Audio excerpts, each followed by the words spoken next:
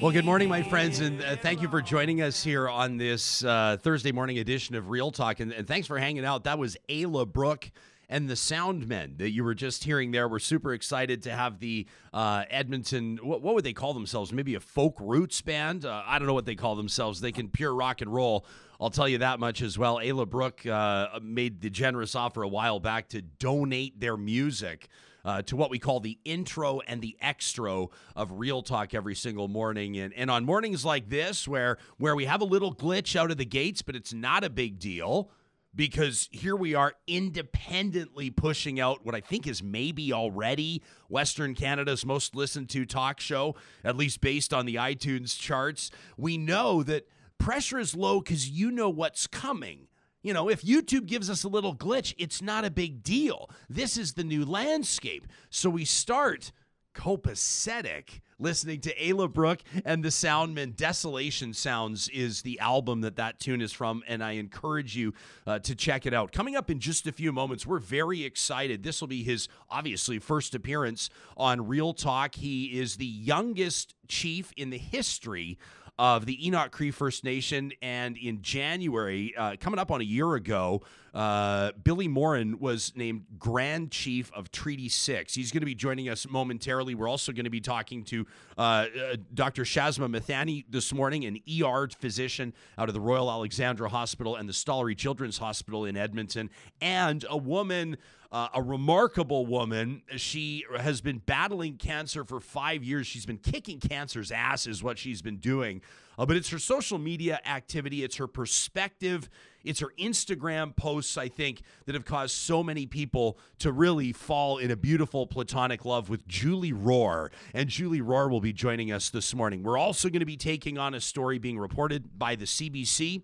Some confidential audio recordings have surfaced that paint a concerning picture of the relationship between Alberta's Chief Medical Officer of Health, Dr. Dina Hinshaw, and Alberta's Health Ministry, Tyler Shandro, Minister Shandro, and Premier Jason Kenney. Not everybody's thrilled about the recordings being released, and I'm not just talking about the government.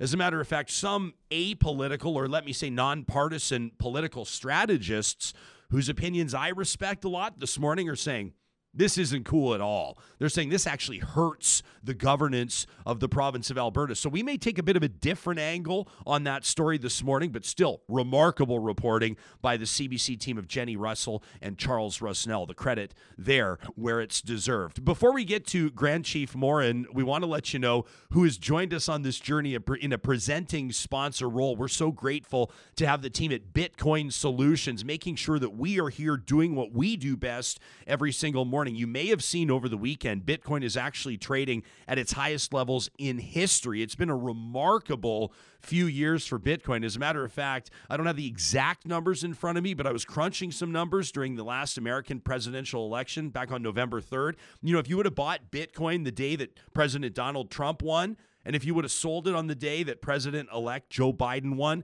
you would have, well, seen a 750% increase. If you're looking for a safe, reputable, local, and easy way to buy or sell Bitcoin, check out Bitcoin Solutions, and you can see their website, the link there, and their logo on our website under the sponsor link at ryanjesperson.com. All right, let's get this thing rolling here.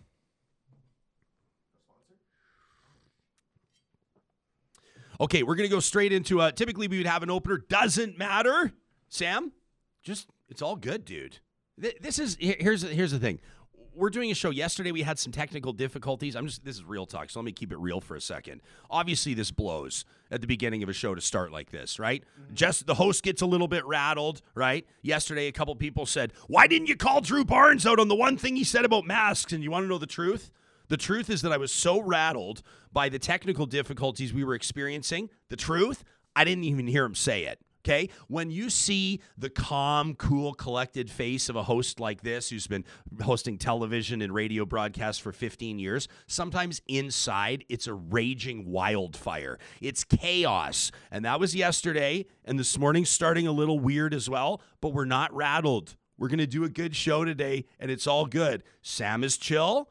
I am chill. We have hot coffees in front of us. Grand Chief Morin's ready to go. Do we have the opener teed up? Are we set to go? All right. Well, let's roll it. Put a lot of work into it, so here it is.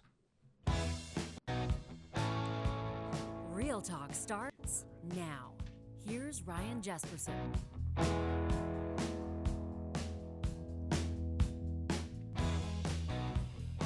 All right, I've been looking forward to this conversation for a long time, and it gives me real pleasure to introduce a person who I can consider to be a personal friend. I don't know him as well as I'd like, and let's change that starting now. You know what? He's at the age of 28 back in 2015. He was elected as the youngest chief in his nation, Enoch Cree Nation's history. And during his tenure from 2015 to present, he's focused on economic and capital investment. He's secured more than $200 million in external investment for his relatively small 2,500-person community just west of Edmonton. Furthermore, he leads a revitalization of Cree language and culture in his nation as a top priority. He's a remarkable individual. If you don't believe me or you don't know already, you're about to find out in this conversation as we welcome it, and it's a great honor, the Grand Chief of Treaty 6, William Billy Morin. Grand Chief, welcome to Real Talk, and thanks for making time for us this morning, my friend. Hey, good morning, Mio Kiksipayo, Ryan. You had graciously offered to join us in studio, and I was really looking forward to this in-studio conversation. But obviously, provincial health directives have prompted both yourself, your office, and our team here to make sure that we make the appropriate adjustments and show leadership on that front, Grand Chief. With regards to the COVID implications on Enoch Cree Nation or on Indigenous First Nations in Treaty 6, what's maybe not seeing top bill reporting? What's not seeing front page coverage that really is presenting some challenges for members of your community? I think the top challenge right now, Ryan, is kind of access to testing. So we were promised, maybe promise is too strong of a word, but we were more or less guaranteed, I would say, access to testing and what you call the real-time testing or the rapid response testing.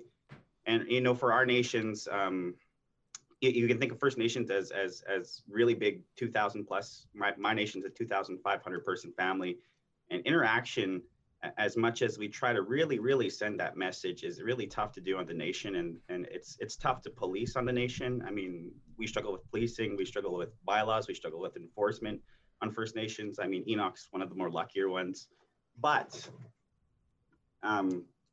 it's really been that kind of struggle for immediate services on the nation, given the remoteness. I mean, Enoch itself is, again, I would say, one of the luckier ones, given we're so close to the city. But there's huge outbreaks right now in Musqueam for a roughly 10,000 person community. They're up at over 100, as last I understood. Saddle Lake was experiencing somewhere around 100 person outbreak. And, just getting those supplies, getting those tests into the nation has proven difficult. Grand Chief Moore, do you have have you, in consultation with your fellow community leaders or in the work that you've been doing, do you think come up with what you think might be a solution to address some of the problems that you've just identified?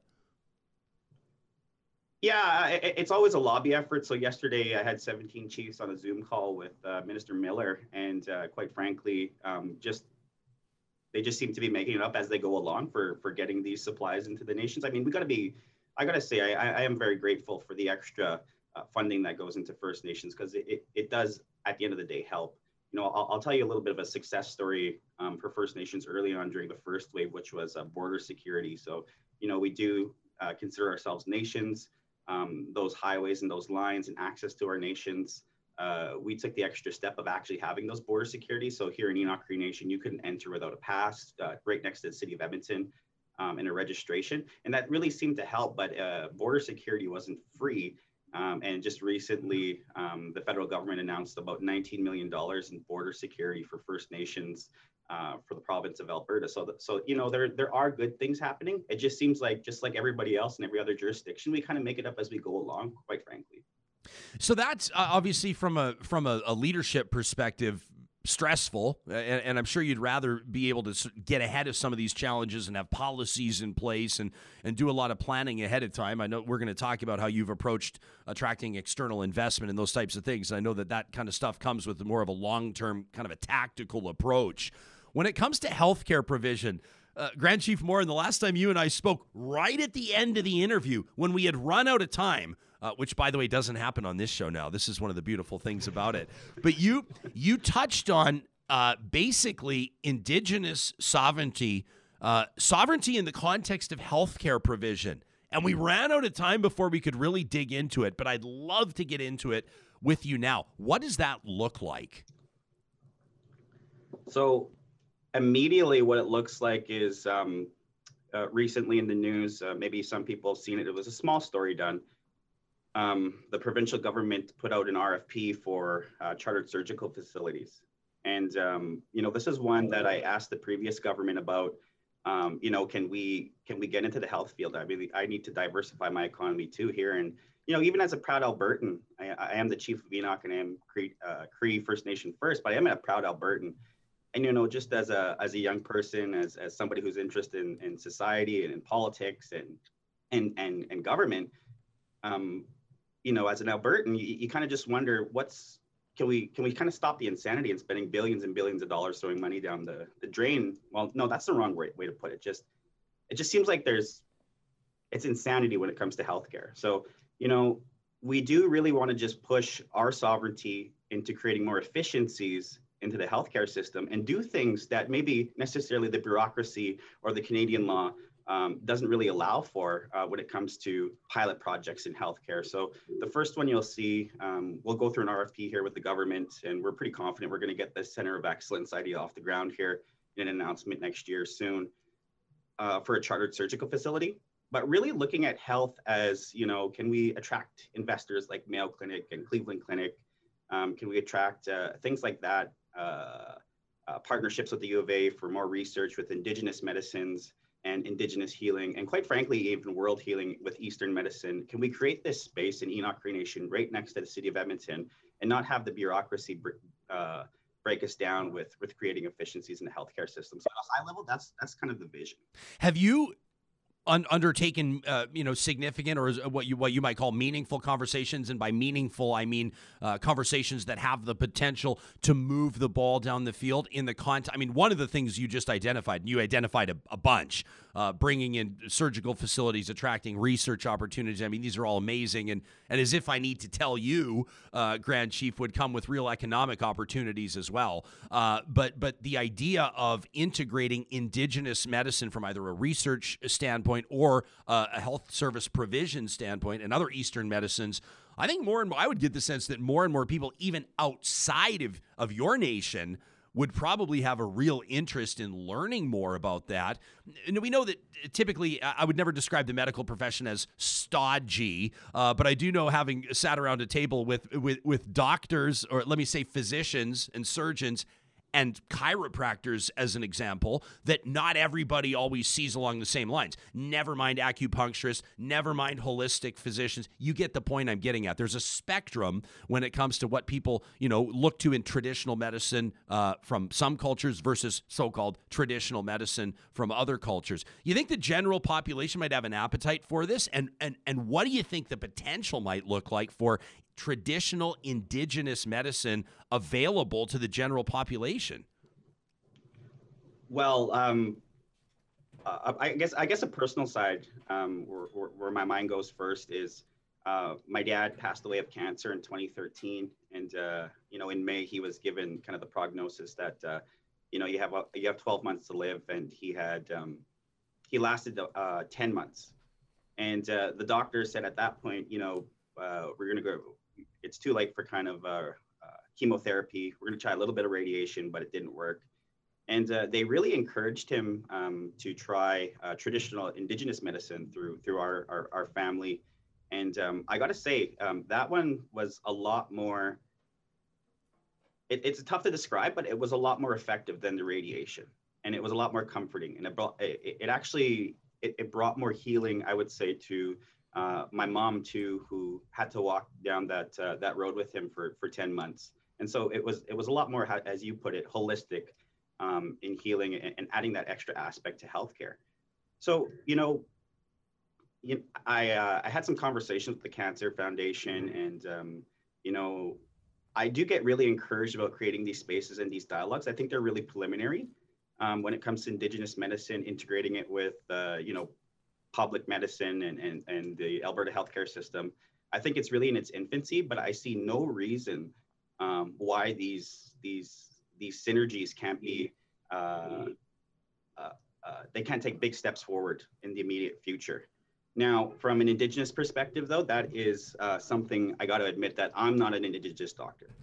And we're using that term loosely. So there's a lot of traditional aspects of this that have to be carefully thought out through protocol and through language and through culture, that you can't just take a piece of sweetgrass behind me and say you're healing somebody. Right. We don't want to make it, kind of cheap and non-encompassing with the spirituality aspect of it. So, that's really something where I'm going to have to rely upon elders, and real elders, quite frankly, ones who are not out to kind of exploit this system. But I really just want to tackle something really new and give the world something back in healthcare that Indigenous people have a gift to give. And I really think that this conversation is warranted, and it'll happen, but it'll be really difficult from our perspective. But now's the time. I think, long story short, Ryan, I think I think there is that yearning even from non-Indigenous people to participate in this. What would make when you say the conversation would be difficult, what would make it most difficult? So what would make it most difficult is there is still this kind of inherent distrust, broadly speaking, between Indigenous people and Canadians. And there are Indigenous people out there who are still hurt and do not want to share, do not feel trusting in sharing these things. And you got to kind of create a space and take it step by step for them to feel comfortable, because they are truly, really, really special people who have gifts to give and share with our people and everybody else, quite frankly. But I don't want them feeling uncomfortable. I don't want them feeling like they take a step forward and somebody exploits them, like a government bureaucracy or a business person or an investor who's looking to make a quick buck. Yeah. So it's going to take a little bit of while and take a little bit of thought in how to enroll Indigenous medicine out to the broader public.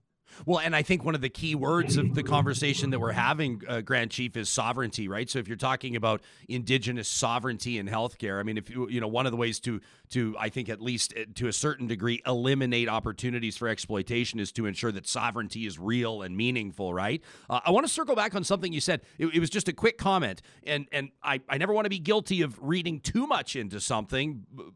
But what did you mean when you said you want to consult with elders? And then you clarified, you said real elders. I don't want to, I don't want to maybe drag this Wet'suwet'en issue into this conversation if it doesn't fit. But doesn't it feel like a lifetime ago, Grand Chief, that we were talking about railway blockades and all these types of things? And many Canadians, non-Indigenous Canadians, for the first time, we're learning a little bit about the difference between elected leadership and hereditary leadership. Is that what you're alluding to? Yeah, broadly speaking, yes. Just quickly on Wet'suwet'en, that does feel like a long time ago. And, I was talking with chiefs really, really quick yesterday, and how the Mi'kmaq just bought all the lobster fisheries. And I was like, you know what? Maybe there's a story to tell. And when it comes to Bill 1 and how our people are really offended justifiably, maybe we just buy the railroads. And, next time there's a protest or something to have, we actually own them and we have more say over it. So that was an interesting conversation yesterday, just like the Mi'kmaq.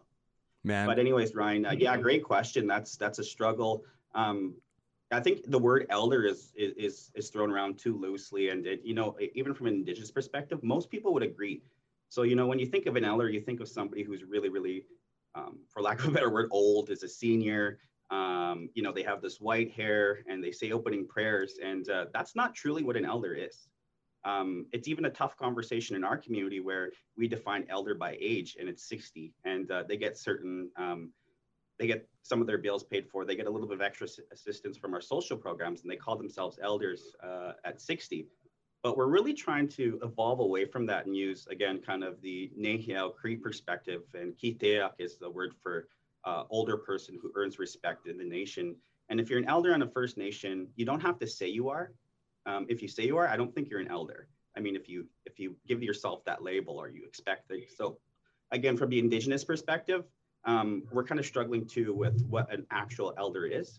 And it's something that's really not defined too much on paper and more about the just stature, broadly speaking, when it comes to Indigenous perspectives on recognizing pipe holders, but recognizing even different types of circumstances that call for Kehteak or older people perspectives. I mean, you can actually be a pipe holder when you're 3 years old or born into it.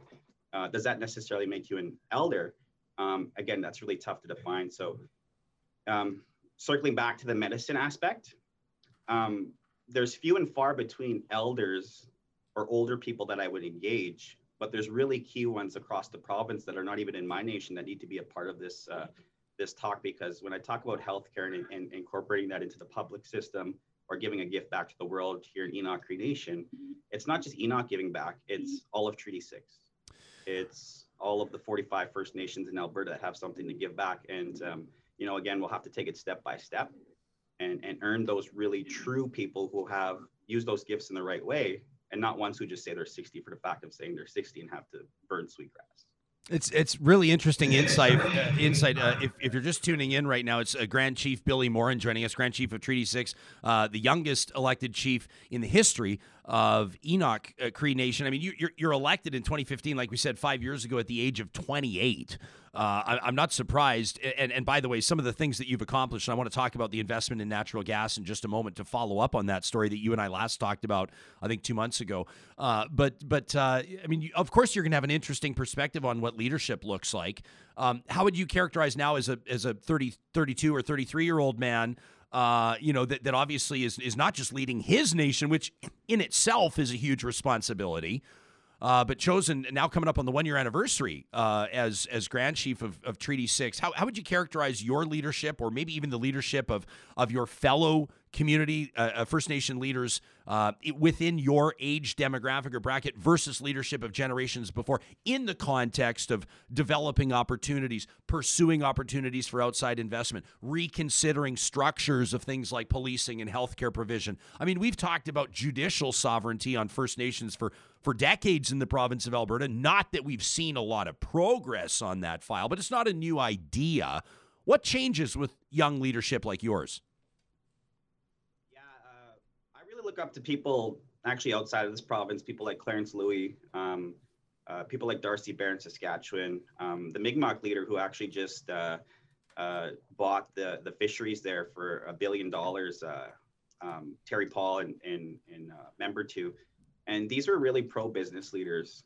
At the end of the day, I sit on through the seats that I have. I'm very fortunate as a young person to get to these tables. And one of the quotes that was given to me was, the best relationship with any government is actually a business relationship.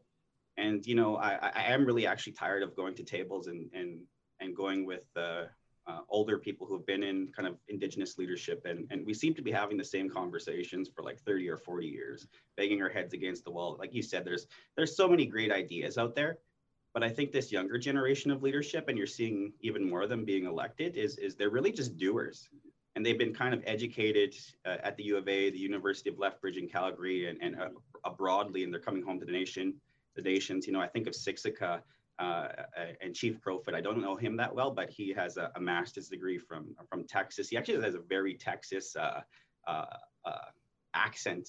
You know, and so I think of some of the Indigenous leaders who are coming up now and who are younger are really just doers. They're tired of the old conversations, and they're willing to take risks and kind of play in both areas. And then when you alluded in your opening on language and culture, I really think they're just putting in the work to kind of pause and go back to those special places with real elders and learn and bring that and kind of, again, just walk down the same path of not selling out your nation, but agreeing to 10-year grant agreements and increasing your funding despite and not doing the same old thing and signing the same old 3-year agreements. I mean, man, I get in trouble for my partnerships with government all day long, but I think most people don't argue with the results I get even from my own nation. So the younger leadership are just more educated. They're more doers. They're more practical. They can walk in two worlds. And I guess it's just a natural evolution of over time when nations started investing in long-term education hopefully can start seeing results in that regard, like the Mi'kmaq deals, or maybe we buy a railroad, and maybe you buy things like Cascade, because those things never really happen. It's wild to hear somebody. I mean, you think of the potential of what you could accomplish, and you think of and the employment potential, and you think of the economic ramifications. You say maybe we'll just buy the railroad, and knowing you a little bit, I know that you're not being facetious. I know that you're being serious.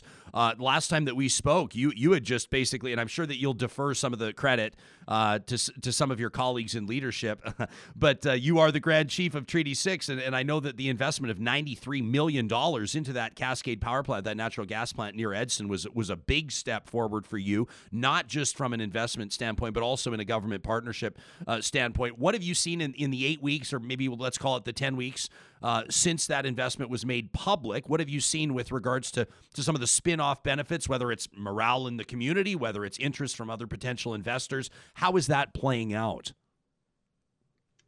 Yeah, so I think the biggest benefits has been to the other First Nations themselves. Enoch Cree Nation being so close to the city has already looked like as an economic leader amongst First Nations.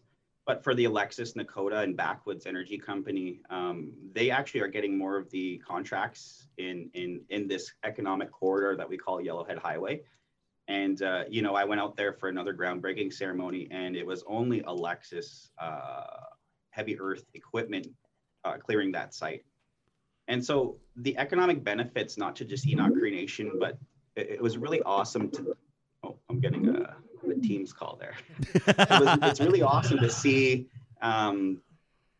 it's just really awesome to see other First Nations get out of their own way, quite frankly, and put themselves at these tables. So Alexis is probably doing, what I'm told, over $100 million of construction and energy work in this little corridor alone. We brought Ochis to the table, who has an untold story of their own gas company already established. They own a casino in Red Deer, and it's not an Indigenous host nation gaming casino, but there's really these untold stories of Indigenous communities already thriving, and they're taking those next steps. With all due respect to my other counterpart at Paul Band, they struggle a little bit more with some of the social aspects, and they haven't taken steps forward as much as Enoch or Ochis or Alexis. But we felt it necessary to create that space for them, and to kind of blaze the trail and pull them along and expose them to these tables. So, I really look forward to somebody like the Paul First Nation, who is located on Lake Wabman, one of the best lakes around Edmonton, where, we hang out at the summertime. They have a great piece of property there, undeveloped. And if they can expose themselves to investors and to capital investment, they can do something really special out there at Wabman as well. So that's been kind of the high level benefits in the last 8 weeks. I'm looking forward to the next conversation with you, Grand Chief, which, probably in a few months or something along those lines. But I'm also looking forward to talking to you in 20 years. I'm looking forward to seeing where your leadership journey goes. I'm looking forward to seeing when some of these seeds that you're planting, or even some of them that you're just thinking about germinating right now, as those develop, and then we see the generational impact. I mean, you talk about Paul Band and some of the social challenges that have been well publicized in the news. I mean, I guess we do have time to get into this a little bit, but I guess the point I'm just going to make is when communities and when people see hope and see opportunity and see promise and are motivated by some of the factors that would motivate anybody, the social impact we know can be huge, but that's not the type of thing that happens overnight. Obviously, you know that. Yeah, one of my things being chief is I don't know actually how long I'm going to be chief for. I'm here for the next year and a half in Enoch Cree Nation, and quite frankly, at 33, I'm already a 7-year veteran of leadership. And I do get a little bit worried about what's next. I mean, like any leader, you kind of wonder if you take off, what's going to happen. So, again, for our nation, what really gives me hope is establishing this youth council we have, and there's 7 of 8 of them are actually young women, ages 14 to 27. And in our ways, my sons are actually the 7th generation of leadership since treaty. And in kind of the traditional aspects of Nahal perspective and prophecies, the first generations of leadership are defined by men, and the next 7 generations of leadership will actually be defined by women. And you kind of seeing that come true with even Enoch Cree Nation, with other First Nations, and with kind of the national perspective on women taking a leadership role in people like Pam Palmater being very, very vocal. Missing and Murdered Women is a project that, of course, I just support at the end of the day. Even locally, I look to the renaming of the wards. That was a 100% Indigenous women-led project. And, you were just hitting on hope and what's next for First Nations. I really just want to say that I think women are going to be at the forefront of Indigenous leadership for a long time to come, and very, very soon.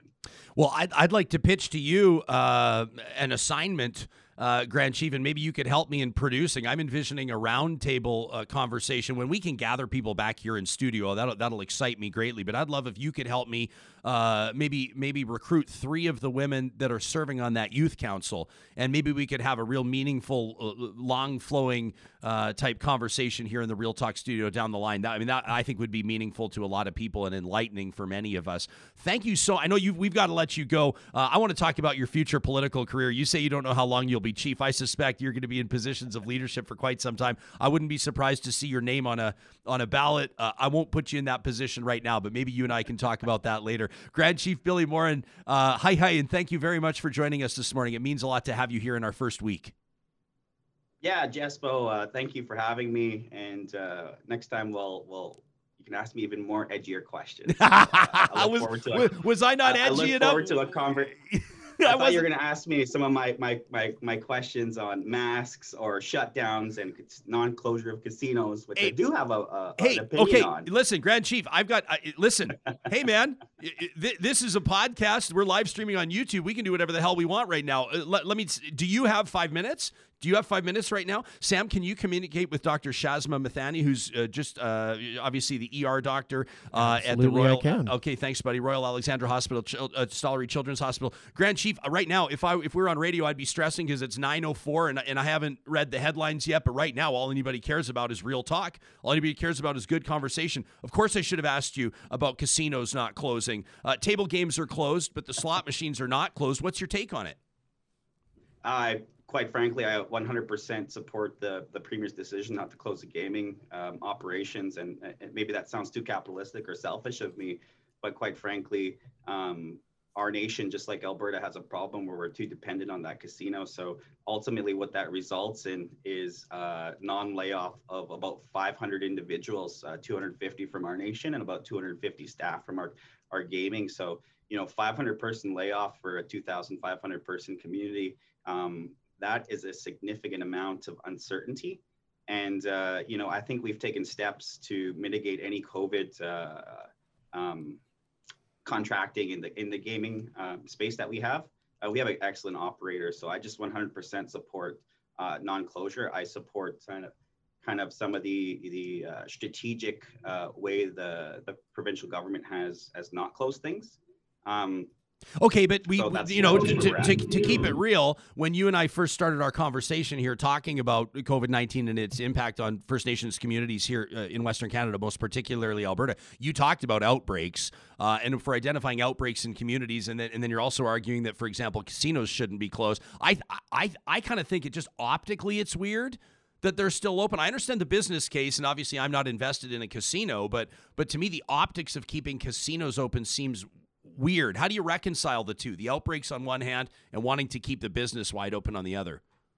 It's a really more practical approach. So if we experienced an outbreak in our gaming facility, we would close for 2 or 3 days and do a deep cleaning and then open right back up. And we haven't seen that. We've taken those steps and measures. Are you confident in your contact tracing? At Enoch Nation? Yeah. I would say we're about as confident as everybody else, which is quite frankly not ever good enough. We should never be satisfied. But the measures we take to mitigate tracing at the casino are pretty good. Okay. Finally, let me ask you about masks. You asked me to ask you. I can't. I should have. Geez, I went straight to the sort of esoteric hypothetical stuff. We should have just talked about the stuff on the ground in front of people here. Where do you stand on masks?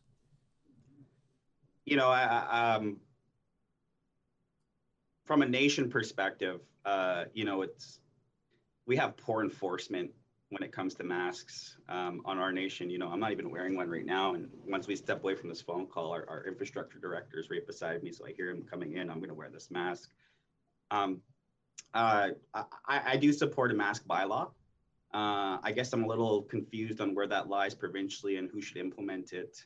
At the end of the day, what I like about masks is that it makes people feel comfortable. So it's a first world problem to not wear a mask or wear a mask. I mean, if you're having difficulty wearing a mask, that's not something anybody should make a big deal about, in my opinion. Grand Chief Billy Morin, appreciate your real talk, my man, and I look forward to having you back on the show. Thanks for giving us your time. Thanks for letting us go into overtime a little bit. That was great. Yeah, see you again soon, Ryan. Yeah, you bet.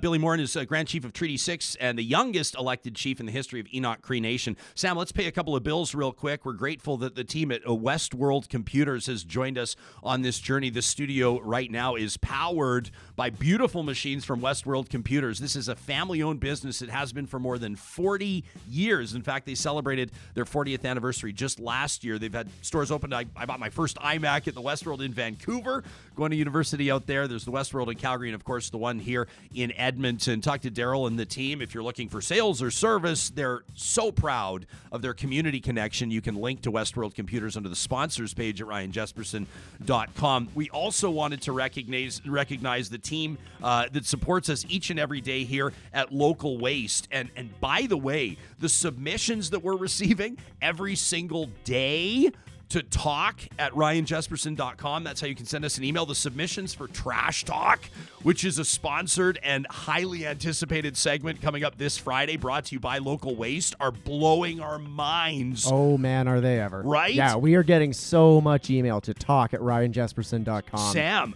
Give us your trash talk. This is great. This is great. and I think because of the way that the week has been unfolding, people are especially fired up. And you go, well, what are the rules for trash? There's no rules.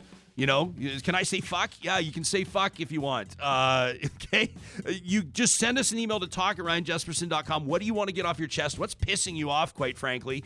And we're going to keep it. Some days, I'm sure, maybe it'll be positive. Maybe it'll be inflammatory. Certainly. And the team at Local Waste is proud to present that. They're a locally owned company. They've been in business for more than 25 years experience, going up against the big monoliths, the big international faceless garbage corporations. If you want to learn more about what Local Waste does, call Chris or Lauren at 780-242-9746. All right, we've kept her waiting. We so appreciate her availability this morning. Dr. Shazma Mithani is an emergency room physician at the Royal Alexandra Hospital in Edmonton, as well as the Stollery Children's Hospital. And yesterday, I mean, obviously, she's doing incredibly important work here in the province of Alberta. I'm going to argue that at Shazma Mithani, her Twitter account, she's doing incredible work as well in educating the general public and giving us a really clear idea of what some of Alberta's physicians are facing and really issues that matter to them. Sam, let's go ahead and bring in the good doctor. Doctor, thank you. Good morning, and thanks for making time for us today. Welcome to Real Talk.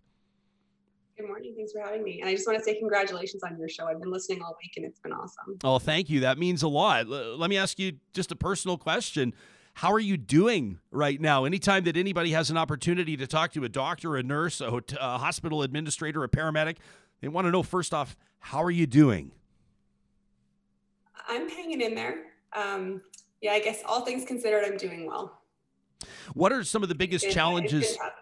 I'll get out of your way because we have a tiny bit of a delay here. I don't want to step on your toes, but what are some of the biggest challenges that you're facing right now? I suppose we should probably talk about the emergency room at the Royal Alexandra Hospital. Obviously, the Stollery, probably a bit of a different ball of wax, but for those outside of the Metro Edmonton region, our listeners that are tuned in this morning from Edinburgh and Korea and Vancouver and everywhere else they're chiming in from, they may not know that the Royal Alexandra is one of the busiest ERs in Canada.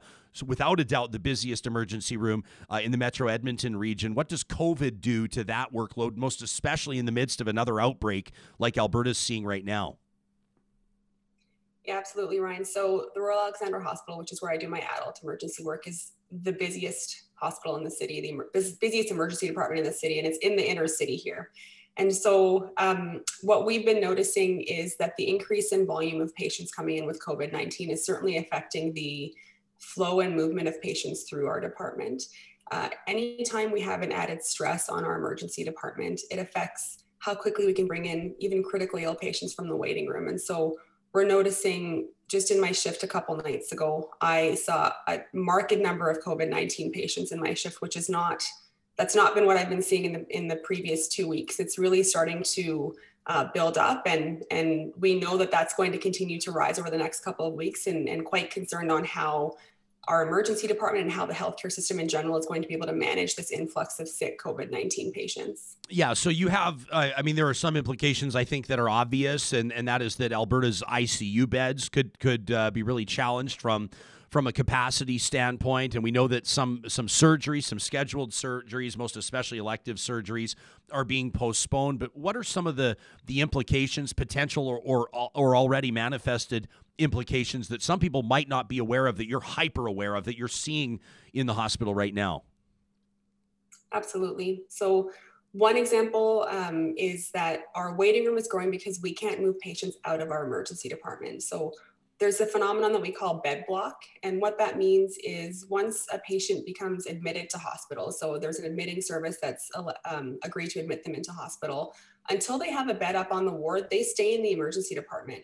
And so if the hospital is full upstairs with either COVID-19 patients or other patients, that means that the patient who needs to move upstairs stays in the emergency department until that bed is available. And that trickles down into the rest of our department. That means that we can't move people out of the waiting room to come into beds because we have no physical space to see them. And so we're already seeing that now, and that's before we're even seeing the effects of this last week of the big surge in COVID-19 patients coming into our hospital in the coming 1 to 2 weeks. The other thing that we're really noticing right now is that we're already short on personnel, on nurses, on other staff. So right now we're already closing beds. So we haven't even hit the hospitalizations of this big spike in cases, and we're already having to close beds in the emergency department because we don't have enough personnel to staff them. So that's really scary, knowing what's coming in the next couple of weeks. Well, exactly, because it's not like you can just go to jobber.com and just bring in more physicians, right? Or bring in more ER nurses or surgical attendants. I mean, when it comes to the well-being of physicians, we had ICU doctor Darren Markland join us here just a couple of days ago, and he was talking about some of the illnesses that are being experienced by physicians and other healthcare personnel. What do you feel confident in, for example, the PPE that's being made available to you? Are you confident that your colleagues are experiencing enough rest and mental health supports and everything else? I mean, take us behind the curtain if you could. So I will say that I do feel safe from a PPE standpoint at work. We in the emergency department have decided that we're going to treat every patient like they have COVID. So we do the full gown, gloves, eye protection, mask for every single patient that we see. So I do feel safe from that perspective at work. On the mental health side, that's a bit of a different story. We are seeing, with the rise in COVID-19 cases that we're seeing, with the rise in just the overall acuity of other non-COVID patients that we're seeing, that takes a big toll on us physically, mentally. And as those volumes start to increase in our department, it's really hard to have that recovery time between shifts, especially when on the side we're having to also, a lot of us are just trying as much as we can to advocate to the public, to advocate to Albertans for the maintenance of our healthcare system. And so even when we're not working on shift, we're still working and trying to fight for our healthcare system. And so it's certainly an exhausting time right now, and it is hard to recover between those shifts. And that time is really important to do that. And there are lots of my colleagues that are already feeling burnt out, that are on the way to burnout, somewhere on the spectrum of that. Do you, I think that a responsibility that somebody in my position has is to not sort of over sensationalize, which is redundant, to not sensationalize data, to not create some sort of fervor or panic where there doesn't deserve to be one, but also not to stifle an immediate and impassioned response when one is demanded. When you take a look at the numbers that we've been hearing from Dr. Dina Hinshaw, if we go Saturday, Sunday, Monday, Tuesday, we're looking at 1,580 new cases, 1,510 new cases, 1,150 new cases. I mean, these are all ones that have just been identified, right, Doctor? We don't know yet what these people are going to experience, which means that of the 1,500 on Saturday or of the 1,500 on Sunday, I don't know, 150, 200 could theoretically be hospitalized. 50 could theoretically wind up in the ICU. With regards to how you're bracing for what could come in 2 to 3 weeks, everybody's calling this Alberta lockdown the Alberta mockdown. How are you preparing yourself? How are your colleagues preparing yourself for what could be the reality just ahead of Christmas time. So it's interesting that you mentioned that. I actually went and crunched the numbers last night. And so from I'm just going to look down on my screen here just so that I can see the numbers. But from November 19th to November 25th, I took all the cases that had all the new COVID-19 cases. Every single day for the last 7 days, we've had over 1,000 cases, which I was surprised by. And if you use the metrics, assuming that Alberta is going to hold true with this number, so 3.5% are hospitalized, 0.6% go to ICU, and about 1% of the patients diagnosed COVID-19 die. And so based on that this last week of data, the numbers would be 316 in hospital, 52 in ICU, and 88 people dying just from 1 week, just from this last week of caseloads that we've had. And so we're going to see that in the next 7 to 10 days, maybe up to 2 to 3 weeks. Those are the numbers that are coming to hospital based on the last week of cases alone. And that's just 1 week. We're still going to have a continued increase of cases moving forward. And so those numbers are scary for multiple reasons. I don't think that we have the capacity to accommodate even like the extra 50 ICU patients. We're already at over 70 ICU patients just with COVID-19 alone. We have just shy of 200 ICU beds in the entire province. And so to add another 50 of just COVID-19 patients on top of that, there's no way that we're going to be able to accommodate that. Did you say under 200? I thought I heard Premier say on Tuesday that Alberta's ICU beds, I think the count was around 650. He portrayed at that time, I think it was the 66 Albertans with COVID in ICU is about 10% of the capability. Is the number 200 closer to accurate? Yeah, so that 650 number is a bit misleading. That is a number that the Premier announced back in the spring, saying that the province had acquired about 600 additional ventilators. And that this number of 650 is what's used for this theoretical capacity that we have. We have to remember that a bed is not a bed without the people to make that bed. And so we might have the physical space, we might have the equipment, but unless you have the doctor, the nursing staff, the respiratory therapists, the cleaning staff, the food staff, the rest of the hospital personnel, that bed and that ventilator don't actually amount into anything because you can't actually put a patient in a bed where there's nobody there to take care of them. And so really the number is close to 200 is what we physically have right now. Okay, so you have appropriate medical experts. I'm talking ICU nurses, ICU physicians, et cetera, for about 200 beds, and we have approximately 65 Albertans in ICU just from COVID, which would be approximately a third. We'll call it 35% of Alberta's ICU capacity. People also, I think maybe this is obvious, but sometimes I think we need to spell it out. ICU is also, as Dr. Markland's Twitter poll pointed out a time ago, a mom bleeding out during childbirth, or a young person hit in a crosswalk or injured in a motor vehicle crash, or somebody that experiences a devastating snowboarding accident or anything. These are all ICU, right? We don't look at this and say, oh, ICUs are only at 35% capacity due to COVID, so we're cool. Exactly. That's a really good point to make. ICUs are not only for COVID patients, they're for every other critically ill patient. And so adding an extra 50 patients in a week on top of the already stretched capacity is going to have profound impacts on our ability to care for these critically ill patients. And so that's a really good point to bring up. It's not just COVID-19 patients, it's everybody that needs an ICU bed that's going to be affected by this. It's everybody that needs an emerge visit. It's everybody that needs a hospital bed that is going to be affected by this surge in COVID-19 hospitalizations.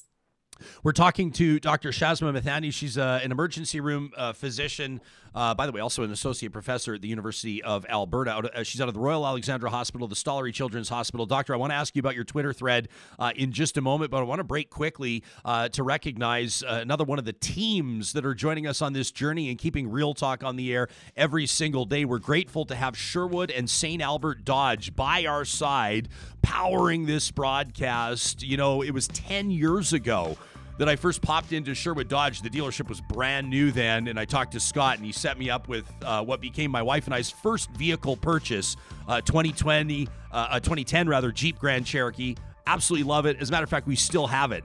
Yeah, it's got a Hemi. We love that truck. And so when we needed to upgrade, went back to Scott and his team at St. Albert Dodge, and they've got us into a 2020 Jeep Grand Cherokee now. I absolutely love it. It has this snow setting that you can go to. It gives me confidence, not just when I'm driving, but also when my wife has our little guy and our dogs in the back. If you want to experience what it's like to drive a Jeep this winter and worry a little bit less about conditions, go see Scott and his team at St. Albert and Sherwood Dodge. I'm a little jealous. My snow setting is grip the wheel tighter. Jesus take the wheel. Sam Brooks' strategy of driving in snow, Jesus take the wheel. Although I know you to be a fastidious and diligent person, Sam. I'm sure you drive the same way, don't you? Yeah. In actual truth, I'm a pretty good winter driver. I put winter tires on my car. I drive a stick shift, so it's easy to kind of handle it in some tricky situations. But there you go. Yeah. I'm seeing an opportunity here for a segue because I think if you want to talk about the importance of safe driving and winter tires, an ER physician is probably one of the people you could go to right away. Dr. Shazma Mithani is our guest out of the Royal Alexandra Hospital, the Stollery Children's Hospital. Let me ask you about the measures that were announced by the province by way of Premier Jason Kenney, Health Minister Tyler Shandro, and Dr. Dina Hinshaw on Tuesday. I just talked to Grand Chief Billy Morin of Treaty 6, and he argued that from a more of a business standpoint, not that I don't think he was flippant. It's obvious he cares about his community. I don't think he was taking a negligent attitude, and people have different opinions, which this is great. We've created a church here for different opinions. But Doctor, casinos stay open for slot machines. Churches, in theory, whether they're doing it or not, churches in Alberta, I mean, some of them, like I grew up attending First Alliance Church in Calgary. It's a massive congregation. They, under these new rules, can still, in theory, though they say they're not going to do it, they could still welcome 750 people in. I mean, you had a Twitter thread on this yesterday that really picked up some steam, and I encourage people to read it in its entirety. But what did you make of what some people are calling Alberta's mockdown? I have to say I was really disappointed with the restrictions that were put in place on Tuesday evening. Aside from a couple of additional closure of services, it was essentially turning previous recommendations into rules. We know those previous recommendations didn't work given how much COVID-19 cases have continued to spike in the last several days. And I was hoping that the Premier and the government would introduce more stringent measures and close non-essential services so that we could just get a tackle on this. I'm certainly not advocating for a prolonged lockdown. What we need is the ability for our contact tracers and our hospitals to be able to catch up. Otherwise, we are going to become overwhelmed. We already know that contact tracing has now become overwhelmed. It's broken. They're not able to keep up with the surge in cases. And in the next couple of weeks, we're going to see the same thing in the hospitals as well. So what you say you're not advocating for a full lockdown, but what are some of the things that you would have changed immediately? I suspect I talked to Alicia Corbella yesterday, widely recognized, I think, as a conservative columnist. And one of the things she said near the end of the interview, she said, she touched on, I think, sensitivities around cost and the economic implications of this. She says it doesn't cost anything to put in a province-wide mask mandate. She says that's probably where she would have started. What are some of the quick and easy things? Let me call them, as far as we can tell, non-combustible ideas that could have made its way around that cabinet table, non-controversial, generally speaking, that you would have liked to see the government implement. Absolutely. So I would agree with Alicia Corbella. I think that a province-wide mask mandate is an easy and effective method by which to curb the spread of COVID-19. That's something that the government should be doing. The other thing that stands out, like you had mentioned, is is converting worship services to virtual for a period of time. That is the potential of several hundred people being under one roof together and could be a potential super spreader event if there's any breach in protocol. And so those are two things that come up that aren't as controversial as the other things that I would think. Yeah, fair enough. There are different implications for schools, obviously with regards to online learning and from grade 7 and up, there are some protocols elementary schools are seeing others. I know you're a mom. How do you feel about how we're treating our school populations and how we're approaching closures or online learning as opposed to some of the other measures for the general population? This one's really tricky. We can't ignore the fact that COVID-19 is spreading in schools. A lot of that likely reflects community transmission. I do think that if measures had been introduced several weeks ago, we could have avoided moving schools over to online, grade 7 to 12 into online, and that students could have continued to go to school to see their teachers, to see their friends. And we know that that's such an important part of the mental health of our youth. I am surprised to see that schools are moving to online. However, things like bars and casinos are continuing to remain open. That part just doesn't really make sense to me. So it sounds like we're putting the well-being of our students behind the well-being of entertainment of Albertans, and I don't think that's fair. Doctor, in closing, I wanted to get you to clarify in layperson's terms, if you could. So first of all, so I can understand it, and so the majority of our viewing audience this morning, watching us stream live on YouTube or listening to us live on Mixlr, those that'll download the podcast later, you're going to be talking to tens of thousands of people right now. And the Premier talks about an R of less than 1. I know that we've had some folks suggest that maybe this isn't adequate. Can you explain what that is, how that information should be dissected, and maybe how you believe the government's approach could be problematic over the next, well, we'll call it now 2.5 to 3 weeks of this this time period under which these conditions are going to apply? Absolutely. So simply the R value is just how quickly the rate of growth is of our cases. And so I'm not an epidemiologist, so I'll leave it at that. And I think that hopefully is understandable. And so aiming for an R value of less than 1 is preventing the exponential growth of the virus. The problem with aiming for, I think the Premier had said the other night, 0.8. The problem with that is because we already have such high case numbers and such a rapid growth of case numbers right now, that would translate still to 800 to 1,000 cases per day for a period of several weeks. That is still too high. Just looking at the numbers for the last week that I'd mentioned earlier, about 1,000 cases a day. And the next week, we're going to see over 50 ICU admissions from that. And so having 800 to 1,000 cases a day with an R value of 0.8 is simply just too many cases for our healthcare system to be able to accommodate. And I think we should be aiming for a lower number than that and for other endpoints as well.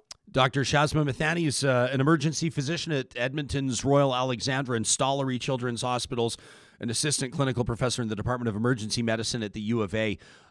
Thank you so much for your calm, measured, and might I say accessible expertise. We really appreciate it. On behalf of our audience today, thank you for this. Thank you for having me. I appreciate it.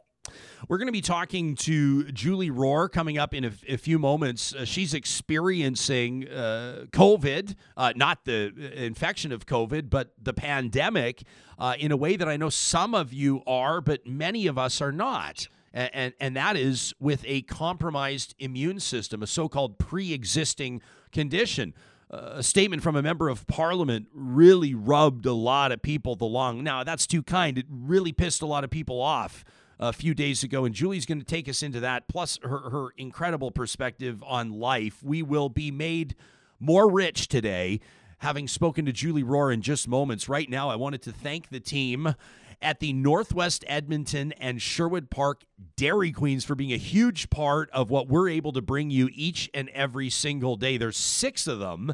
If you look up, you can find Baseline Dairy Queen on Twitter. You can reach out to their teams if you want to learn more about what they're doing from a local standpoint to ensure that, of course, they're offering you safe and reliable provision of food. It's big for a lot of people that aren't able to cook at home. I know right now, whether you're using your favorite delivery app or you're going through the drive-thrus, this is a locally owned and operated business. These 6 Dairy Queen locations, Northwest Edmonton and Sherwood Park, very proud to be employing local people and providing safe and trustworthy service through this COVID-19 pandemic. We thank them for being a big part of what we're doing here and their ongoing support. If you want to reach out to them, just follow the link under the sponsors tab at ryanjesperson.com. Sam, why don't we roll hot into the news headlines in just a moment, and then we're going to get to Julie Rohr. Right now, let's take a look at what's making news on this Thursday morning. Let's hit it.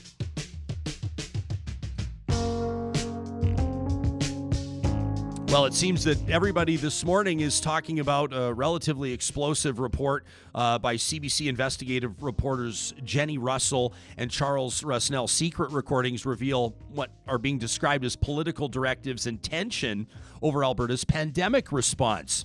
It certainly, this report, puts Alberta's Chief Medical Officer of Health, Dr. Dina Hinshaw, in a tough position, implying that maybe the government's not exactly maintaining realistic expectations from her, and maybe not considering the advice that she's giving in a way that a medical professional, a chief medical professional, might like. But here's the thing. The release of these secret recordings, not cool, as observed by a number of political commentators. I'm not talking about the fact that Jason Kenney or Tyler Shandro doesn't think this is cool. I'm talking about political strategists that are saying, hey, listen, there needs to be cabinet confidentiality, and this actually hurts the public. I'm looking at Corey Hogan, for example, a well-respected political strategist and commentator in Western Canada. He says this morning, many will cheer access to these secret recordings, but the public servants who did this are not heroes. They have violated their oath. Corey goes on to say they've eroded the ability for public servants to be candid during crisis, and they've created mistrust. Corey Hogan says they made government worse.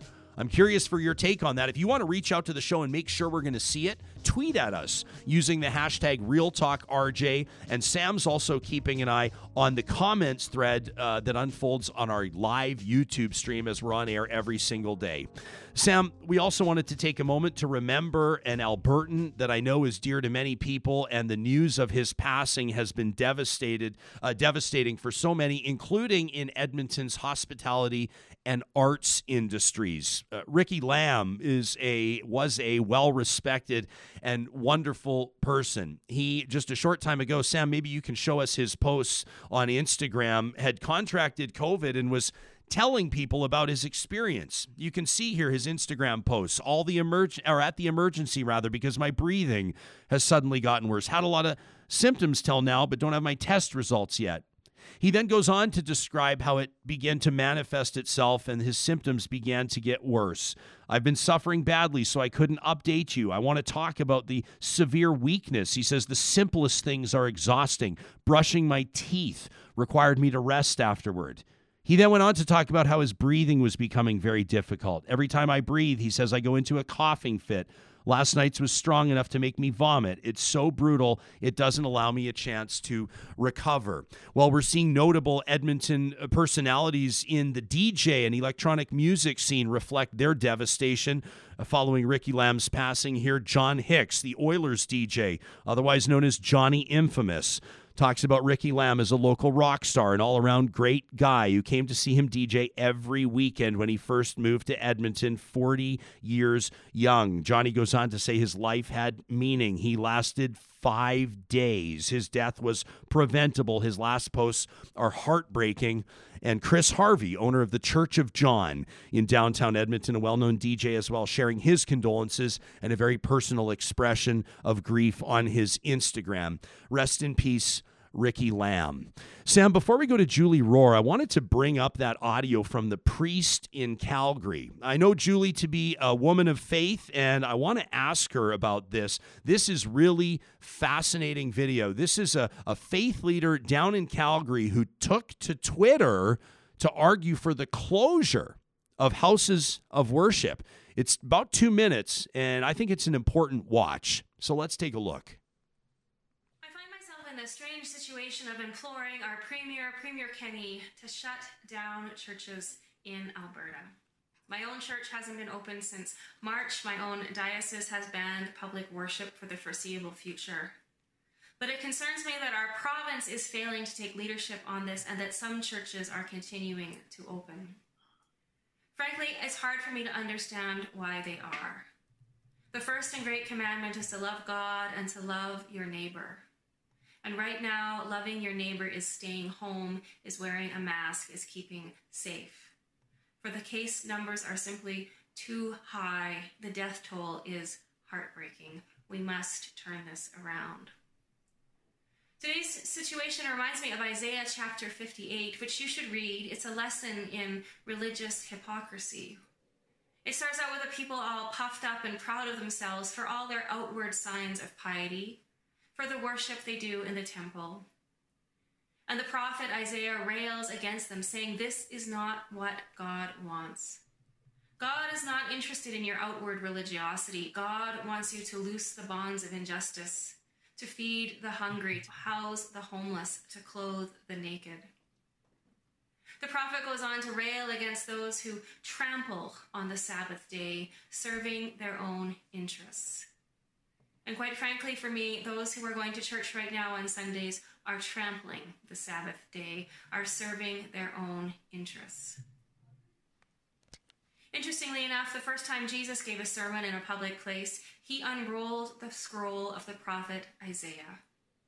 And he said that God had sent him to bring good news to the poor. Jesus never told us to go to church. Jesus told us over and over again to love our neighbors. And right now, loving our neighbors means staying home. That, my friends, is true worship. Amen. Powerful message, a sermon in 2 minutes from Reverend Anna Greenwood Lee out of the St. Lawrence Anglican Church, as we say hello to a dear friend of mine, and I'm thrilled that she's agreed to make her Real Talk debut this morning, Julie Rohr. If you don't follow her on Twitter at Julie Rohr, YEG, what are you even doing? Make sure you follow her immediately right now. Julie, welcome to the show. I'm thrilled to have you joining us this morning. Thank you so much, Ryan. It's great to be here. Julie, you are the transparency that you commit to with your social media on Instagram and Twitter is nothing short of remarkable, and I'm very much looking forward to this conversation. It's through that transparency that many people know that you are a proud woman of faith, and you're not in my mind you're one of the believers that I think are I just have such respect for, because you force yourself to wrestle with and grapple with issues in and around your faith. What do you make of what you just heard there from Reverend Greenwood Lee with regards to congregants gathering in the midst of a pandemic? It's an interesting take she has. Yeah, I mean, it's certainly an interesting take, and I would tend to agree with her that the compassionate thing to do right now for all people of faith is to agree to meet online until our COVID numbers are lower. If we are going to be caring for the vulnerable, the elderly, those who are at risk of contracting COVID-19. I mean, as a person of faith for my whole life, you know, my dad is a pastor. I grew up in the church world, and I always heard over and over again about how Jesus cared for the vulnerable. And to me, I mean, what she said about churches choosing to meet online is the compassionate response right now. I do understand how important gatherings of worship are to people, and how socially it's very important for our mental health, for our spiritual health, but there are options to do this in a safer way right now until we get our numbers under control.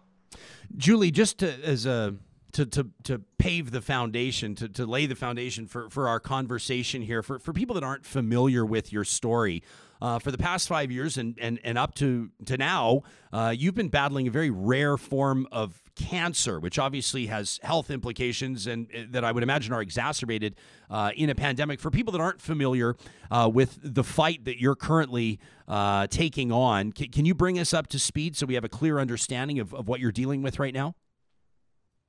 Sure. Yeah, it was just 5 years ago this week that I was diagnosed with leiomyosarcoma. It's a very rare sarcoma that affects about 1 in a million people. And the median survival rate is about 12 to 18 months. So I was told right from the get-go, this is considered incurable by doctors, and that I would be very, very lucky to live a few years past diagnosis. I'm still here. I have been looking for every possible treatment option, and I'm not out of the woods by any means. I'm not in remission. I still have lesions on my liver, lungs, etc. So yeah, I'm still in the thick of things, but remain optimistic. What has your experience of interacting with the healthcare system through the past 8 months of this pandemic having a real and measurable impact on healthcare provision? What has that meant for you?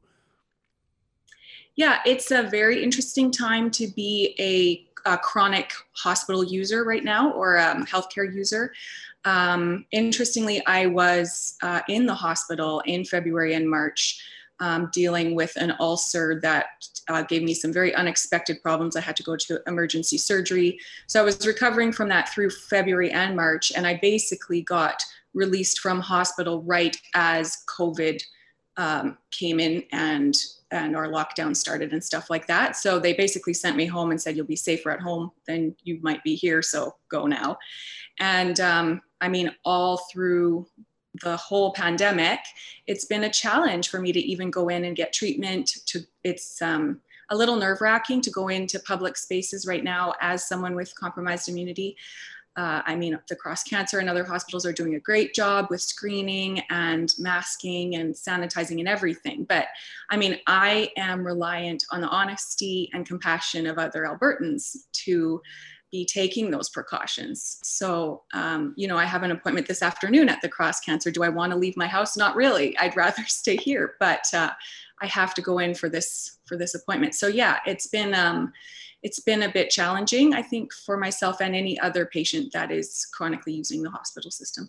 You say you're reliant on the generosity and the goodwill of your fellow Albertans, and let me say this: in cases of wildfire or flooding or what have you, the generosity and the community support that Albertans have demonstrated is remarkable. But in a life and death scenario where an infection for you could, quite frankly, just to say it, mean death, I would imagine you'd probably want more than goodwill and expectations of generosity to be in place to protect your health and to ensure your safe travel to and from chemotherapy or whatever other therapies or whatever other appointments you may have. On Tuesday, I know that some business owners, we talked to Mo Blayways yesterday, a bar owner who said that he thought the measures were appropriate. In fact, I got the sense maybe he felt like they went a little too far.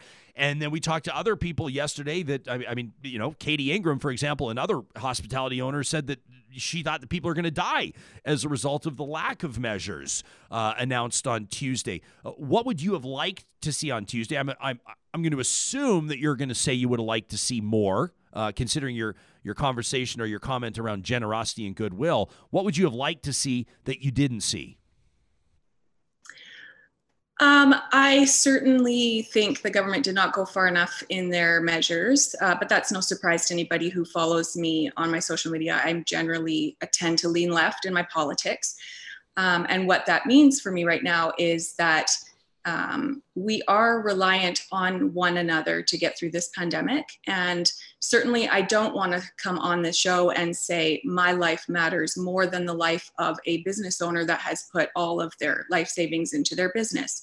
My life does not matter more than the teachers that have to go in and teach kids every day. I'm not asking for special considerations. What I'm asking for is for all of us as a whole society to consider how we are operating in this pandemic towards one another as fellow citizens. And, the truth of the matter is Dr. Raj Bardwaj said the other day that over half of Albertans live with extenuating circumstances like this, with conditions, that pre-existing conditions that include asthma, heart disease, diabetes, things that can be managed on a daily basis, but things that could be a big problem if you contract COVID. So I would have liked to have seen churches certainly meeting online. I would have liked to see casinos taking a break here. I would have liked to see schools take a bit more, have the government shut down schools. But I understand all of that comes at a cost.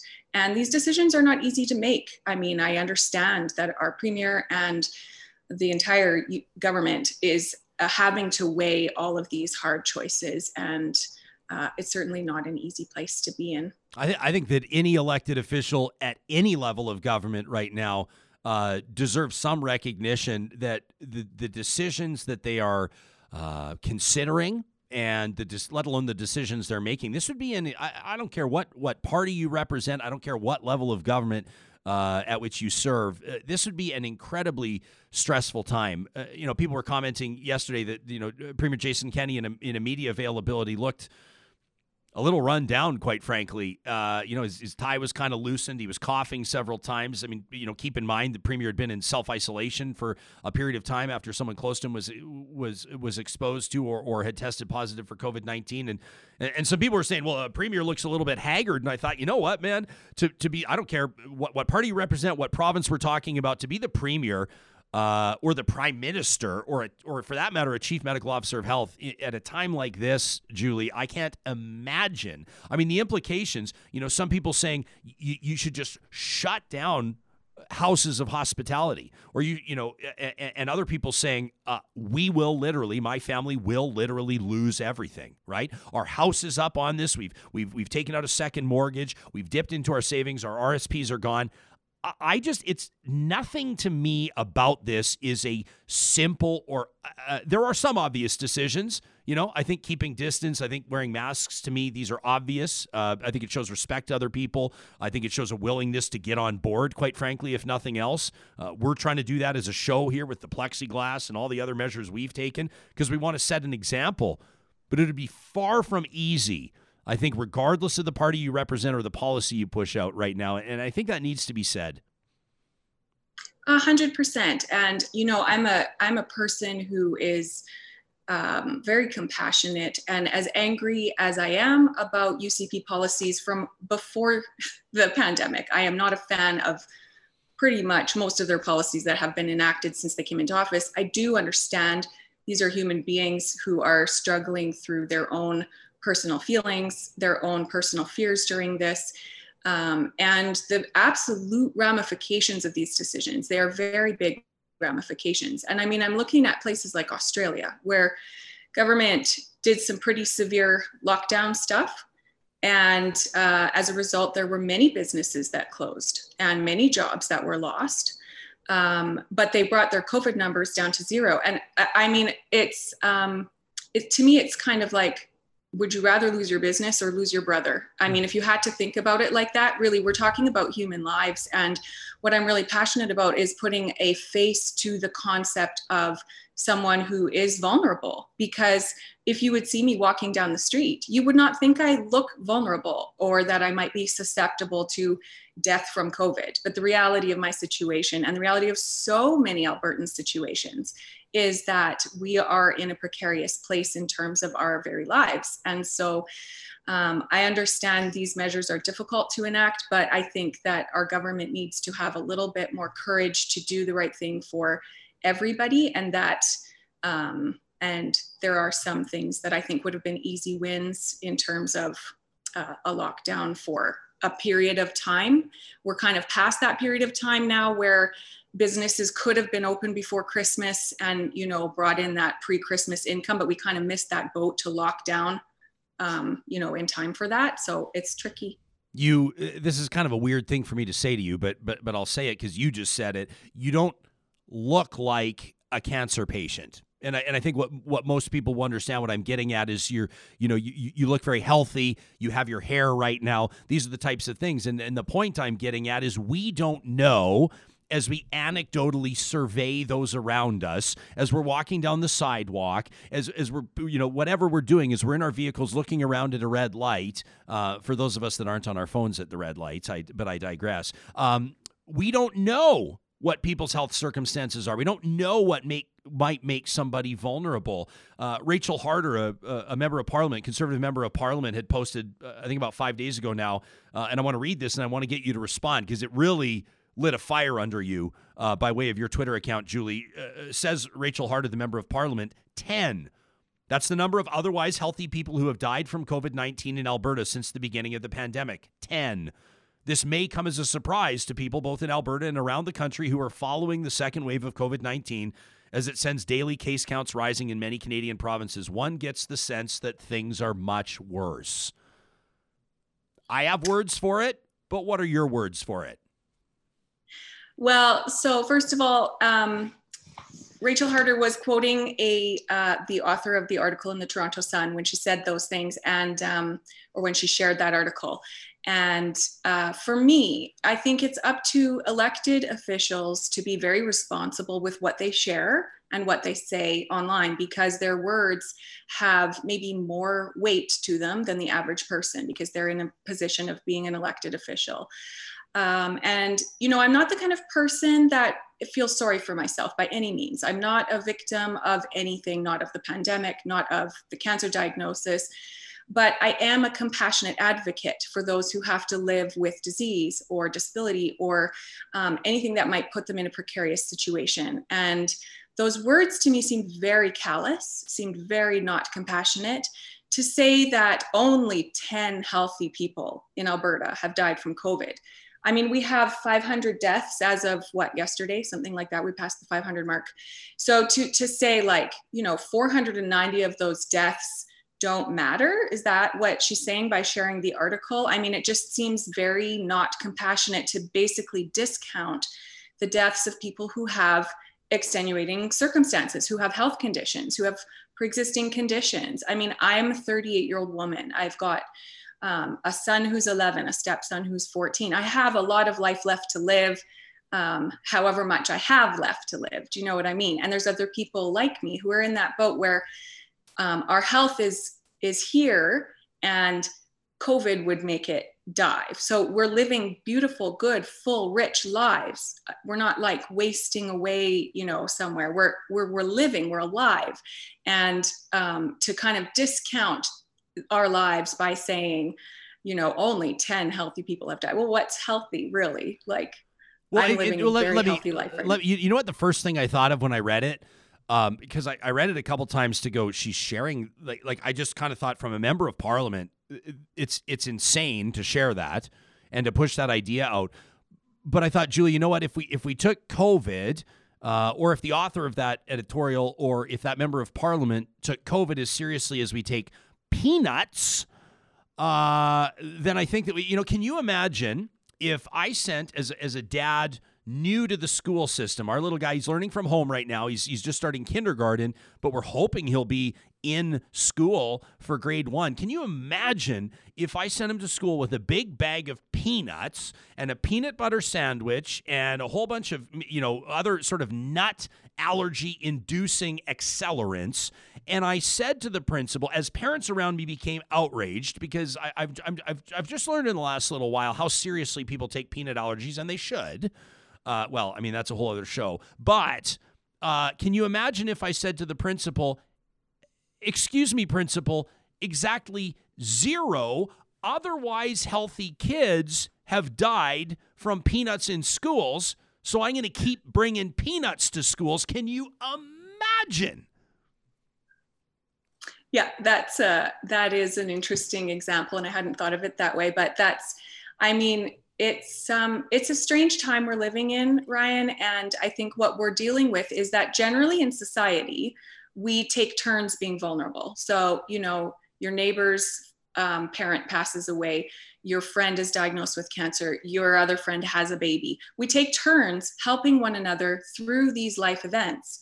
But right now, what's happening with COVID is that we're all vulnerable at the same time. And so people are driven by fear in their policymaking, in the way they follow or do not follow rules, in the way we're treating one another just in general online or out in the stores or streets, whatever. We are operating at a level that's very fearful. And I understand fear of mortality. I've had to face my own mortality for 5 years. It's not a comfortable feeling.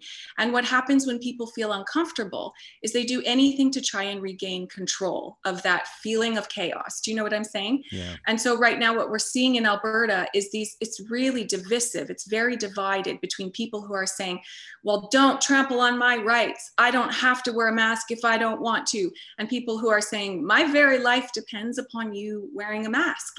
Could you just do me the courtesy? And, both sides are operating out of a place of, fear for their own circumstances. And I think if we all look into one another, into ourselves, if we all have the self-awareness to realize a lot of our reactions right now are being driven by fear, and try and dial back a little bit and figure out what's the responsible, compassionate way to move forward as a society, I think we'd be better off. Julie, one of my things I learned early in my career when you get to longer form interviews, you always need to make sure that you ask the interview subject, is there anything I might not think of? Is there anything you'd like to talk about? Are there any resources that we can put in front of you to make sure that this interview has the impact that we hope it will? And I'm very intrigued to know why you wanted to. Well, I know why a lot of people want to talk about the living wall. down on the Alberta legislature grounds. I'm laughing so I don't cry because this is a wall. I know that's the government has said it requires about $70,000 in maintenance every year. Sam, can you show us what we're talking about here? Look at this. Now, this was part of a big 7-figure HVAC improvement. Okay, so the $70,000 number is a little bit misleading. It was installed, this incredible masterpiece, 10 years ago under a conservative government at Government House. And this government, Sam, if you want to show us, I hate that this image is going to make me just cringe. This is the living wall yesterday. It's been taken down. It's been politicized. Julie, it makes me so sad. If for no other reason that we couldn't rehouse the plants. I know I sound full-blown hippie right now, but why did you want to talk about the living wall? Well, I brought up the living wall, with some friends. I've been talking about it this week, and a friend of mine mentioned to me, it's kind of a metaphor for the UCP government in Alberta. I mean, having this beautiful thing that is giving life, that is cleaning the air in the building, that is essentially actually part of the HVAC system in that entire building. It was designed around that living wall, around those plants. And for our government to look at it and say, oh, it's too expensive to upkeep, when in reality, the person who installed the wall, a representative for that company, said, well, we could have decreased those costs if the government just approached us and said, hey, let's reduce the amount of times we're maintaining the wall. We could have reduced the costs by, he said, like almost 3/4. And so now the government's going to have to actually retrofit the whole thing, and it might cost 7 figures to redo that. So how are we saving money by tearing down this gorgeous piece of infrastructure that was designed to be forward thinking, that was designed to be helpful and beautiful? And, I feel like in so many ways, the UCP government is tearing down things that are forward thinking in our province just for ideological reasons that make absolutely no sense when you really crunch the numbers and when you look at it. And it breaks my heart, really. It does break my heart. And I really wish that they would take more care and consideration into those kind of things and not spend so much money, $30 million on a war room that has only brought us ridicule as a province, really. It's done nothing but be a ridicule, like our tracing app, like the Alberta tracing app. Come on, like it's ridiculous how much we're paying for that, and it doesn't even work. So it's a metaphor to me. The tearing down of the living wall is just a visual of what our government is actually doing to this province, and it's disheartening. She is the formidable Julie Rohr, and you can follow her on Twitter at Julie Rohr, YEG. I can't wait for your next appearance here on the show. I'd love to have you on a roundtable, Julie. We've had an opportunity to see you tango in past with people of different political perspectives, and the approach that you take to sharing ideas and considering other points of view is nothing shy of refreshing. When you get off this interview, when you get out of this commitment, and you start scrolling your Twitter timeline, you'll see what people are saying about this appearance here on Real Talk. I'm very grateful. Wish you good health, and I can't wait to see you again soon. Thank you for joining us, Julie. Thank you so much, Ryan. Have a great day. Yeah, you bet. So every morning, I send out from my Twitter account at Ryan Jesperson the guest lineup. And if they have Twitter accounts, if they're on Twitter, that's where you can follow them. It's been funny to hear from people. I think it was Trevor yesterday that reached out to me that said, I came here and I signed up for Twitter just to talk to you on Real Talk. And I said, that is a beautiful thing, because really what we're all doing here, or many of us anyway, is changing our habits, right? You're changing your habits on how you find talk radio by checking out Ryan Jesperson every morning and joining us, subscribing to our YouTube channel. You're subscribing to podcasts. Maybe you've never done that before. You're learning about Patreon, how you can support a show like this and help us hire more people, including more journalists, another in-studio producer. Sam Brooks at some point is going to ask for a day off, and I don't know what we're going to do when he does that. But you're changing your habits along with us, and it means a lot. Sam, why don't we give a shout out right now to the amazing team at Friesen Brothers. Friesen Brothers about to open their 15th location in Alberta. It's a beautiful store in South Edmonton, just off Rabbit Hill Road. I had a chance to tour it the other day. They're getting set to open, and this spring it is going to change. Let me tell you, they're not really grocery stores. They've reinvented it over the 60-plus years that they've been in business in Alberta, including our two favorite shops in Stony Plain and Fort Saskatchewan. Well, here's the thing with Friesen Brothers. They employ a team of Red Seal chefs, and with Christmas approaching, we know that it's going to look a little bit different for you this year. You may have a gathering of 2 around your table. Maybe you're a family of 6 or 7 or 8. and you'd like to leave the cooking to somebody else so you can actually take in what will be a very memorable and unique holiday celebration, Friesen Brothers team of Red Seal chefs has all the turkey you need, the Alberta-grown produce, their famous sourdough bread, and all the ingredients. If you're opening up maybe grandma's traditional holiday treat, you need the best ingredients in the business. You'll find it at Friesen Brothers, Alberta-grown, Alberta-owned. Sam, I know that you've had a lot on your plate this morning from a technical standpoint. Have you had a chance to take a look at this investigative report, pretty explosive, that was pushed out by the CBC, Jenny Russell, Charles Rusnell, their intrepid team of investigative reporters around these leaked audio tapes? Have you had a chance? Yeah, I was actually listening to on my short drive to work here, because I live like less than 5 minutes from the studio. I was listening to Jenny Russell to give some commentary and play some of the audio of it on the radio this morning. And so I think it's not surprising to a lot of Albertans, but it's a bombshell nevertheless. Yeah. Here's what I'm finding really interesting. And by the way, I want to thank the viewers and the listeners. It's 10:02 now, but we don't care, by the way, right? I think we're realizing quickly the show needs to be a little bit longer. We launched from 8:30 to 10 because I thought 90 minutes with no breaks. We don't break we read you some advertising spots. We're grateful to have our partners. When you told me this was going to be a 90-minute show, I was like, I think we can fill 90 minutes of airtime. And now, no, I entirely agree. It is not long enough. So now we're just getting started. Yeah. We're just getting, right? We talked to Grand Chief Morin and Dr. Mathani and Julie Rohr, and now we're just ready to get started. So we're going to go a few minutes into overtime here so we can read your comments. A lot of you are chiming in on this, but here's the Coles notes of the story.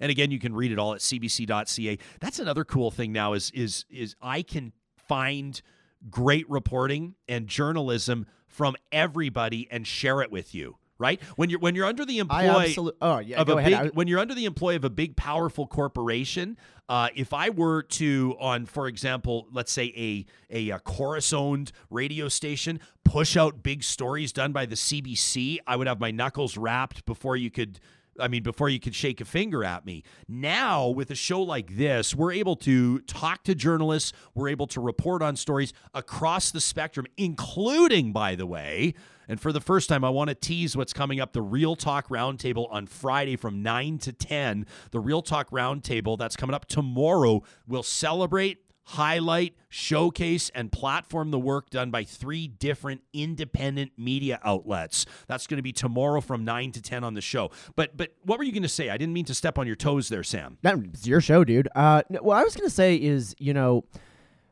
I love this freedom because, and it's the same reason I don't like paywalls on news organizations. I think journalists should be paid. I think that it's an important industry. We both work in that industry, so there's no convincing me of the importance of it.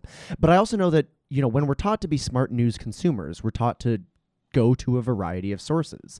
And when you're handcuffed to only looking at one news source, I think you're doing your listeners a disservice by not looking elsewhere. I totally agree with you. Now, ultimately, Real Talk will be pushing out our own journalism. What we do here every single day with these live interviews is journalism, right? We're asking questions that matter of people in positions of power, authority, influence, expertise. That qualifies as journalism, but we ultimately will be we are building a team here. We have built a team here. The team will continue to grow. And if you want to support us, there's many ways you can do that. I'm not going to keep pumping our tires here, but I just, many of you are sending me emails. And by the way, you can email me directly at ryan@ryanjesperson.com. I know our web team's going to say, oh boy, here we go. You can get me directly if you want, or you can go to talk@ryanjesperson.com, which ensures that Sam will also see it. Yes, so I always get all the things to talk. It'll be on our radar so that if I miss anything, Sam's got it there. But people are reaching out and saying, how can we support you? Explain to us how we can support you. So here's what you can do. Number one, you can tell everybody that every morning at 8:30, you are live streaming Real Talk. Number one, tell everybody you know. Tell them where to find it at ryanjesperson.com. Subscribe to us on YouTube and ring the bell. That's really important. Subscribe to us by way of your favorite podcast app, whether you're on Google Podcasts, Apple Podcasts, Spotify, or any of the other platforms that I had never heard of before. Sam knows all about them, as does Mike Johnson, who does an amazing job as part of our web. He's our web quarterback, basically. You can subscribe to our podcast, listen to them, rate the podcast, comment on the podcast, and share it. And ultimately, if you really want to see this show grow quickly and in meaningful fashion, you can consider a monthly commitment by way of our Patreon account, and we've linked to that again at ryanjesperson.com. So here's the Coles Notes on that CBC story. Jenny Russell, Charles Risnell pushing this out about 6 hours ago. Basically, secret recordings reveal what they call political directives and tension over Alberta's pandemic response. Here's the Coles Notes are that Dr. Dina Hinshaw is maybe being tasked with something impossible. The Premier and the Minister of Health allegedly, according to these audio recordings, are looking for information before making decisions that really isn't reasonable, reliable, or even possible to acquire. And it paints a picture of division between Alberta's chief medical professional and Alberta's Ministry of Health and Premier's office. So how do you feel about it? I mean, on one hand, what does it do to your confidence in the process? But on the other hand, how do you feel about the leak? Right? I read you what Corey Hogan had to say earlier this morning. I appreciate when we have politicians and former politicians chiming in. Everybody east of Edmonton and in Edmonton as well knows who Carla Howard is. Carla, a personal friend of mine, has served, a public servant, an elected official. As she says, listen, reaches out to the show. She says confidential conversations must be kept confidential. Otherwise, those involved are never free to have open conversations, and good decisions become harder. Meantime, on Twitter, the Burly Chef is watching us this morning. Good morning to you, Chef. He says, Ryan, I could care less about the politics of this. He says, pundits will say the recordings shouldn't be leaked, but Albertans like myself, for example, will say the shocking aspect is that we have politicians not listening to experts. During a pandemic, says the Burly Chef, that is not cool. Now, Ash B is listening in. Ash B, thanks for tuning in to Real Talk this morning, says, I would agree with Corey Hogan if the United Conservatives hadn't already proven themselves to be dishonest and created mistrust when it comes to Albertans. Ash says desperate people take desperate measures. We need information and transparency, and we're not getting it from this government. So a lot of different perspectives, Sam, which is interesting to me on, number one, there's the story. And some people will find that a leak is important because it puts a story in front of the general public. Others will suggest that this is going to make it really difficult, not just for conversations, for example, with the Premier and experts, or ministers and experts, or deputy ministers and experts, but also for the public servants that are simply involved every day in governance, in the mechanism that is operating this province and making and monitoring those important decisions. Yeah, I think that there's definitely, I think I'm personally a little bit more in that camp of, there are many times when governments and government operations need that confidentiality to make decisions, and I buy into that 100%. I think that's a normal time sort of circumstance, but desperate people go to desperate situations, and I think that's exactly what's happening. The fact is, we have seen such a vacuum of leadership on this file that people are taking matters into their own hands, and rather than getting their backs up against the wall that this leaked, because right now the government is embarrassed that their views from, how they're dealing with the COVID situation is getting out there and is confirming a lot of people's suspicions. I think that, ultimately the government works for us, and we elected them, and we pay the bills for them to go in there and make policy every day.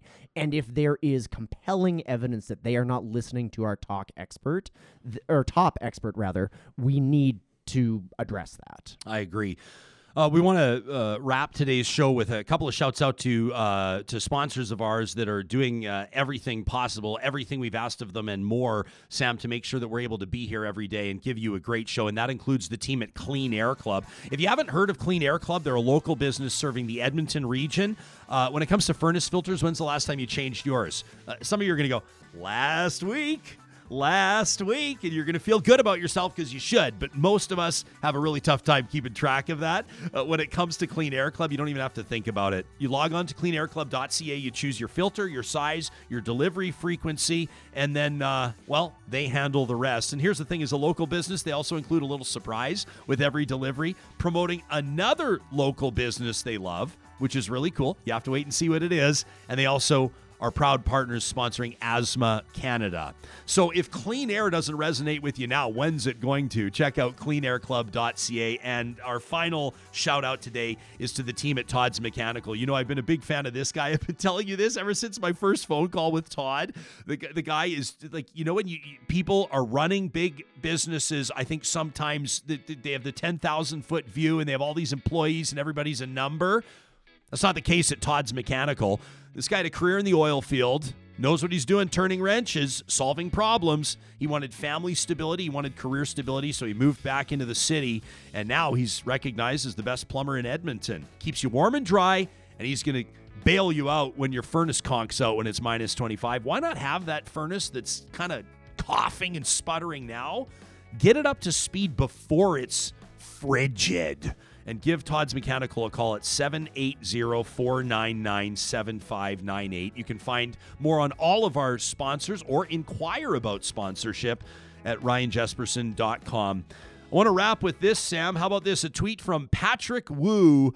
Patrick, it's amazing to have you tuned in this morning, and I thank you for this tweet. He says, you know, it's not even been a week, but I think that Real Talk is a good motivator for me to wake up earlier in the mornings. So, Patrick, we're going to take that as a verbal contract. We'll see you and everybody else here tomorrow at 8:30 Mountain Time as we go live with another episode of Real Talk. Senator Paula Simons in the first ever Real Talk Roundtable. Have a wonderful Thursday, and we'll talk to you soon.